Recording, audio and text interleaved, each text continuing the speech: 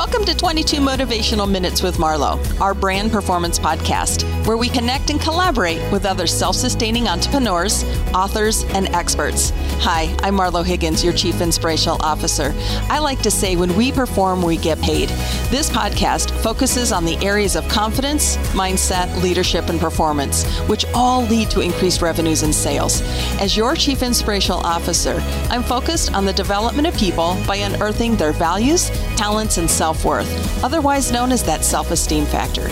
People matter, self-worth matters, time matters. When it all aligns, everything works. All right. Thank you for being with us on this week's episode of 22 Motivational Minutes with Marlo. And the guest that we have with us this week is Dylan Slattery. And Dylan and I met through a mutual acquaintance. And she said, Dylan is somebody that you need to know and you need to hear his story. And so Dylan is a speaker. He's a transformational coach. He also has his own podcast, which is Stage 4-2 on Stage. He comes to us from Denver, Colorado. And so let me give you a little bit of insight on who Dylan is. It is stated that most people at 22 are thinking about graduating college, their first full-time job, making plans for the weekend. But the year that Dylan Slattery turned 22, he was battling depression. He was diagnosed with melanoma for the first time, and he was also involved in a car accident in which he lost a high school classmate and friend. So just when things could not, seem any worse for him, the cancer returned at 23, but by this time it was stage 4 with 3 tumors in his spine as well as his neck, liver, and possibly his lung. And so that's the story that we have. And thank you, Dylan, for being on this episode with us today. Thank you so much, Marlo. I'm excited to add value to your audience and just really dive deep into some of the things that I know you're so passionate about. Right. And so here's the thing that we always like to lead off on our podcast with is the Maverick movement. And we ask all of our guests, because it's so important that we ask burning questions and solve problems to help our Maverick community move their mountains around performance. And so, it's very important that we positioned a daily question on our social media platforms to assist our community and get insight from how other people respond to the question. And so today's question that I'm going to ask you is, what's the value of having clarity in business? So we're going to start with that Maverick question, and then we're going to jump into your story. So what is that for you, Dylan? I think the importance of having clarity in business is knowing what problems you're solving. So often in business, we like to focus on our products and what they can do for the other person. But at the end of the day, it's what problems are we solving for the person across the table? At the end of the day, that's what matters, and that's where the value comes from. Okay, that's huge. And clarity is everything, right? It's like you said, that's the best place to start. So let's jump into Dylan and let's get some clarity on who you are. What do you want to start us with this episode around your story? I'll just kind of let you take the lead with that one, Dylan.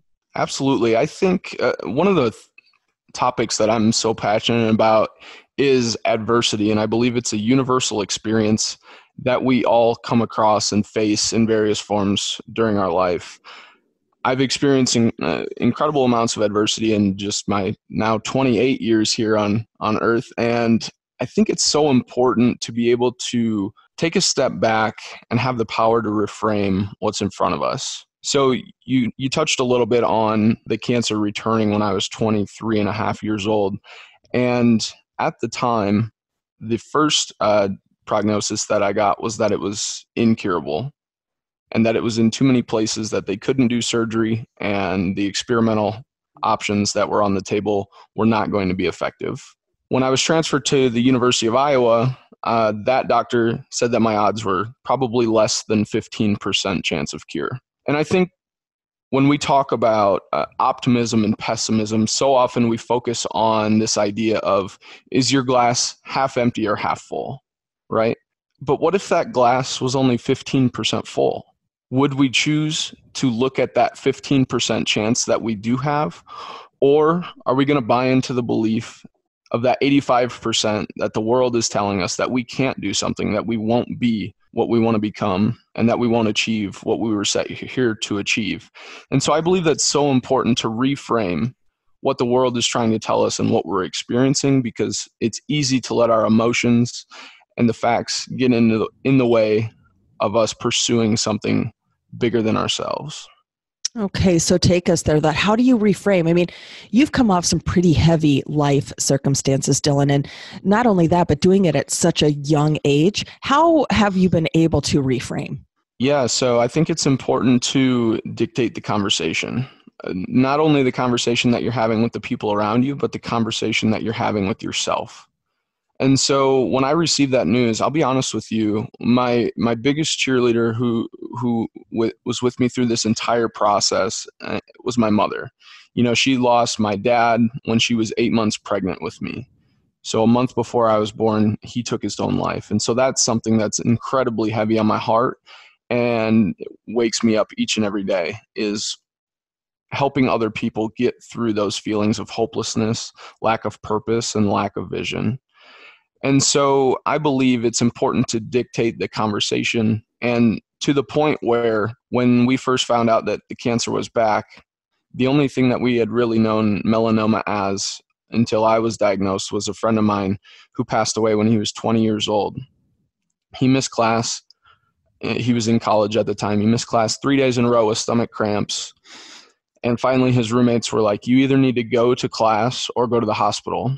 And so he finally went to the hospital, and 17 days later, he was dead from melanoma.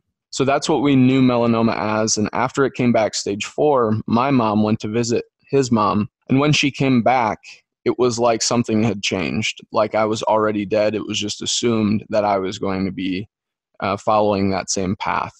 And I put it to her pretty bluntly. I was like, Mom, I need you on my team, and I need you to believe. I don't need to be 15%. I only need to be 1% in order to survive. And so we chose to look at it that way. And, you know, she journaled all the way through this while I was in the hospital, while I was in the ICU. And that's one of the things she said helped her flip the switch, was that belief in myself and dictating that conversation, that I was only going to surround myself with people who believed, because I knew how important that was. The placebo effect is real. Wow. And so what happened from that point? She jumped on your bus, started becoming one of your biggest believers. And what did that do for you? It was everything, honestly. I mean, that started a series of events where I spent 4 weeks in the ICU, where I was under constant medical attention, doing treatments every 8 hours, so 3 times a day. And there were times in that hospital where, you know, I woke up one night with 8 doctors around my bed with pads ready to jump me because my organs were starting to falter, and I was on the verge. I was right there. And I only wanted people around me that believed in me and that brought positive energy to the situation. For example, one night in the ICU, right after a shift change, I had this nurse come in, and she must have been having a really bad day. And all of my nurses at the University of Iowa were incredible. But on this particular night, she just had this energy and this vibe about her where everything was kind of a chore, and I felt like a burden. And I knew in that moment that that's not the energy that I needed in that room. And so I actually had my nurse removed and replaced that evening, because energy was that important to me. But going back to my mom, she slept on the windowsill of that room in the ICU for 4 weeks with me. She was there almost every minute that I was. And having her there, and having her there believing that I was going to make it through, even in those darkest moments, was everything. You know, some days I pushed her to believe, other days she had to push me and remind me that it was going to be worth it. But who you surround yourself with is everything. Well, boy, that just impacts that. And the fact that you could feel that energy. And I'm one of those people too that, you know, that's when you really truly know yourself, and when you're grounded that deep, the power of that for you, Dylan. So kudos to you. Wow. It was definitely a process, you know. Up to that point, I had put off a lot of things, as 22, 23-year-olds like to do: procrastinate, put those essays off to the end of the semester, put those things off, those subtle hints that we know need to be addressed. And when you spend 4 weeks in a bed for, you know, probably average 23 hours a day. There's the conversation that you have most is the one with yourself. And so there was a lot of things that I was addressing internally that are just now starting to come to fruition. The work that you put in starts on the inside typically, and you don't see the results start to manifest physically until sometimes years down the road. But the changes that you can make today can make an incredible impact, not only on you, but on the people around you down the road. Wow. Tell us how you're sharing this message. How are you impacting people with this story? What are you doing as a transformational leader and speaker? Yeah. And so one of the things that we talked so much about, I was actually in Iowa City a few weeks ago. We had talked about this, but I was speaking at this conference for adolescents and young adults with cancer and the psychosocial effects of cancer on those young adults. And typically how that manifests itself is through depression, anxiety, and isolation. And, I was sitting at this conference and one of the leading researchers there was talking about how these affect the people who are going through cancer as well as their caregivers. And it kept occurring to me like, this is not something that's specific to cancer.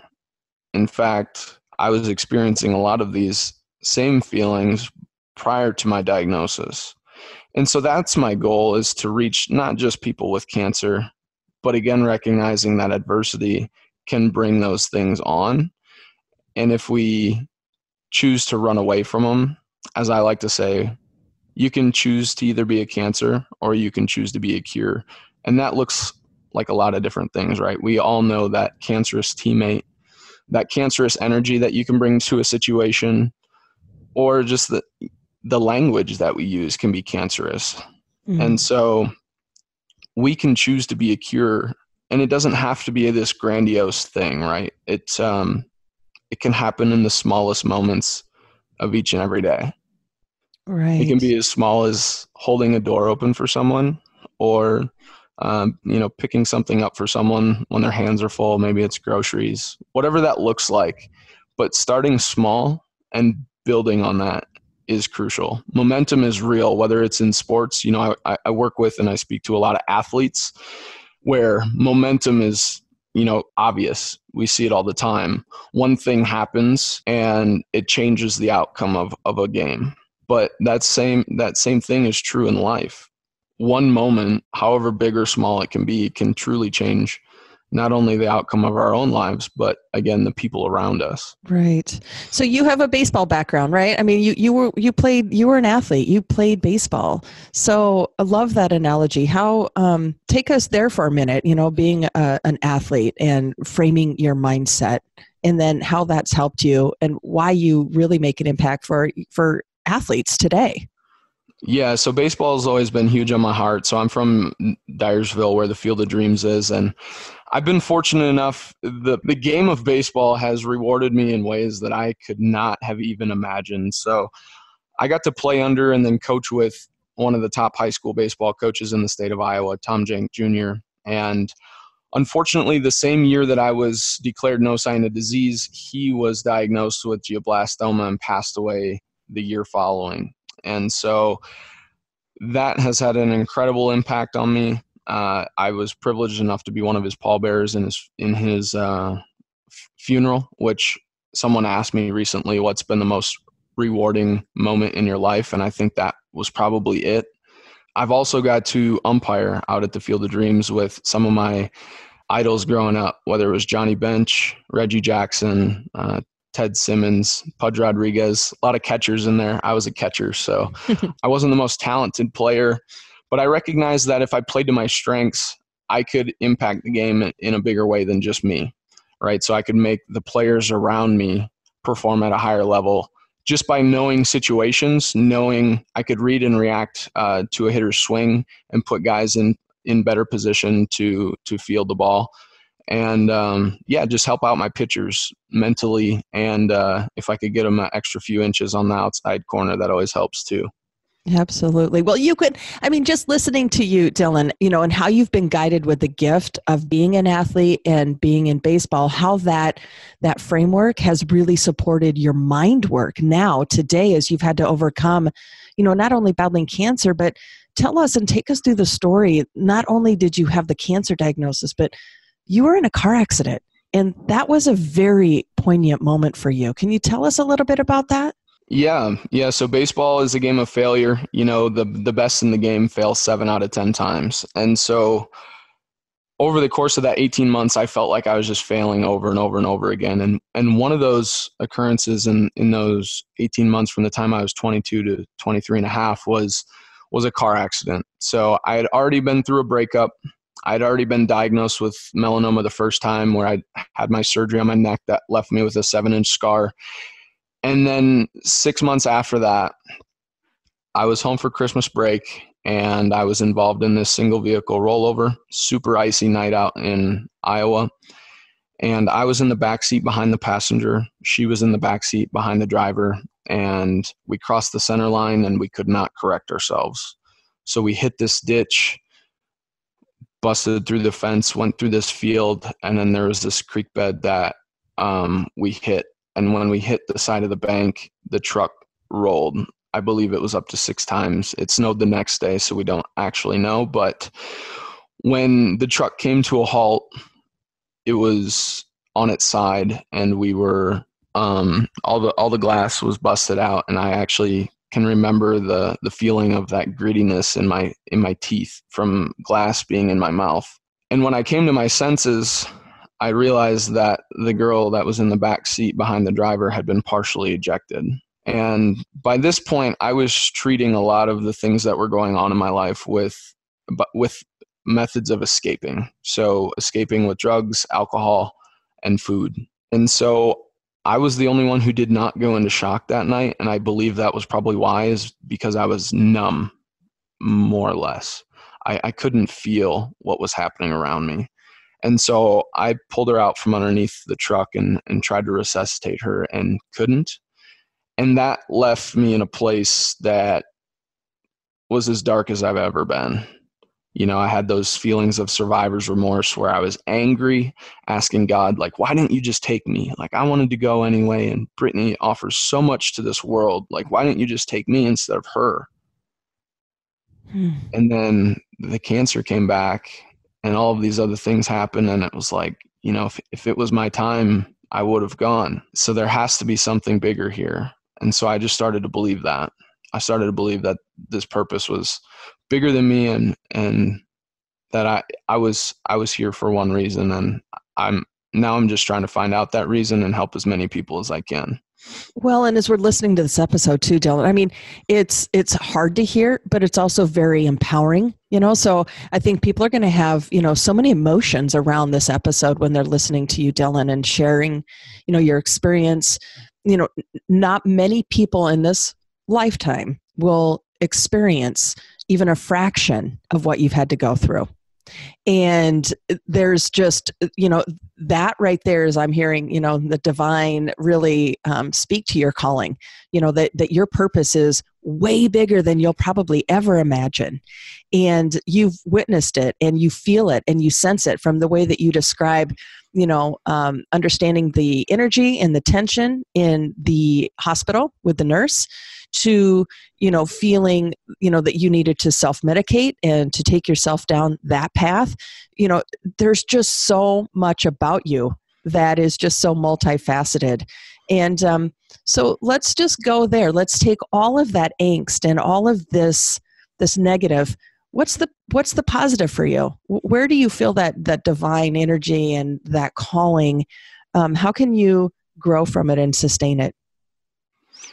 Yeah, so the further I get away from these events, the more clarity I have on what purpose and what role it's played, and what lesson ultimately it was trying to teach me. And I think that's the big takeaway here, is our listeners can hear this story and go one of two directions. They can either say, I've never had anything like that happen to me. I can't really relate. Or they can say, you know what, I've experienced something like that. It may not be that exact thing, but I think comparison is the worst thing in this world because it allows people to play small. You know, we put so many of these people, and I've been guilty of the same thing. We put people on a pedestal saying, you know, I just can't relate to them. They have this trait, whatever it is, that I don't have, and therefore I'll never be that. But I think if we can hear this message and say, you know what, regardless of what I'm going through today, if I can take a step back and ask myself, am I the only one that's experiencing this right now? The answer is probably no. All of a sudden, we can start to see this adversity as a gift to help other people who are experiencing that exact same thing or something similar, and allow them and show them a path where all of a sudden this is bigger than me. It's not about me anymore. It's about helping as many other people navigate the rivers of life as possible. Right. And so that's where you're just making this, you know, it's becoming your extension. And so you have a podcast. Tell us where we can find you. Where can we learn about you? I mean, you're out there in the circuit of speaking, and there's companies, there are organizations that need to hear this message. Where can we find you? Give us some connections there, Dylan. Yep. So my website is www.stage4 spelled out the number 2 onstage.com, or you can just Google my name and I'll come up. I also have that podcast where I interview other people who have overcome adversity in other areas of their life and are helping other people, again, navigate those rivers of life as well. So I've been fortunate enough to interview the likes of, you know, John Gordon, Ben Newman, John O'Leary, who was burned on 100% of his body, told he wasn't going to survive and ended up surviving. Incredible story. If you haven't read his book, On Fire, I definitely recommend it. Yeah, so many other people, whether it was surviving the Rwandan genocide at 9 years old and then making his way to the U.S. to try and help other people live their best life, just sharing other people's stories of hope, courage, and just empowering resilience in the face of adversity. Oh, bless you. Oh my gosh. Okay. And that's why I'm a chief inspirational officer, right? Because I know that these stories inspire other people and will motivate you towards living your best life. You're one of those people, Dylan, who I admire and I highly respect. And so thank you for being on our podcast, letting our audience hear your message.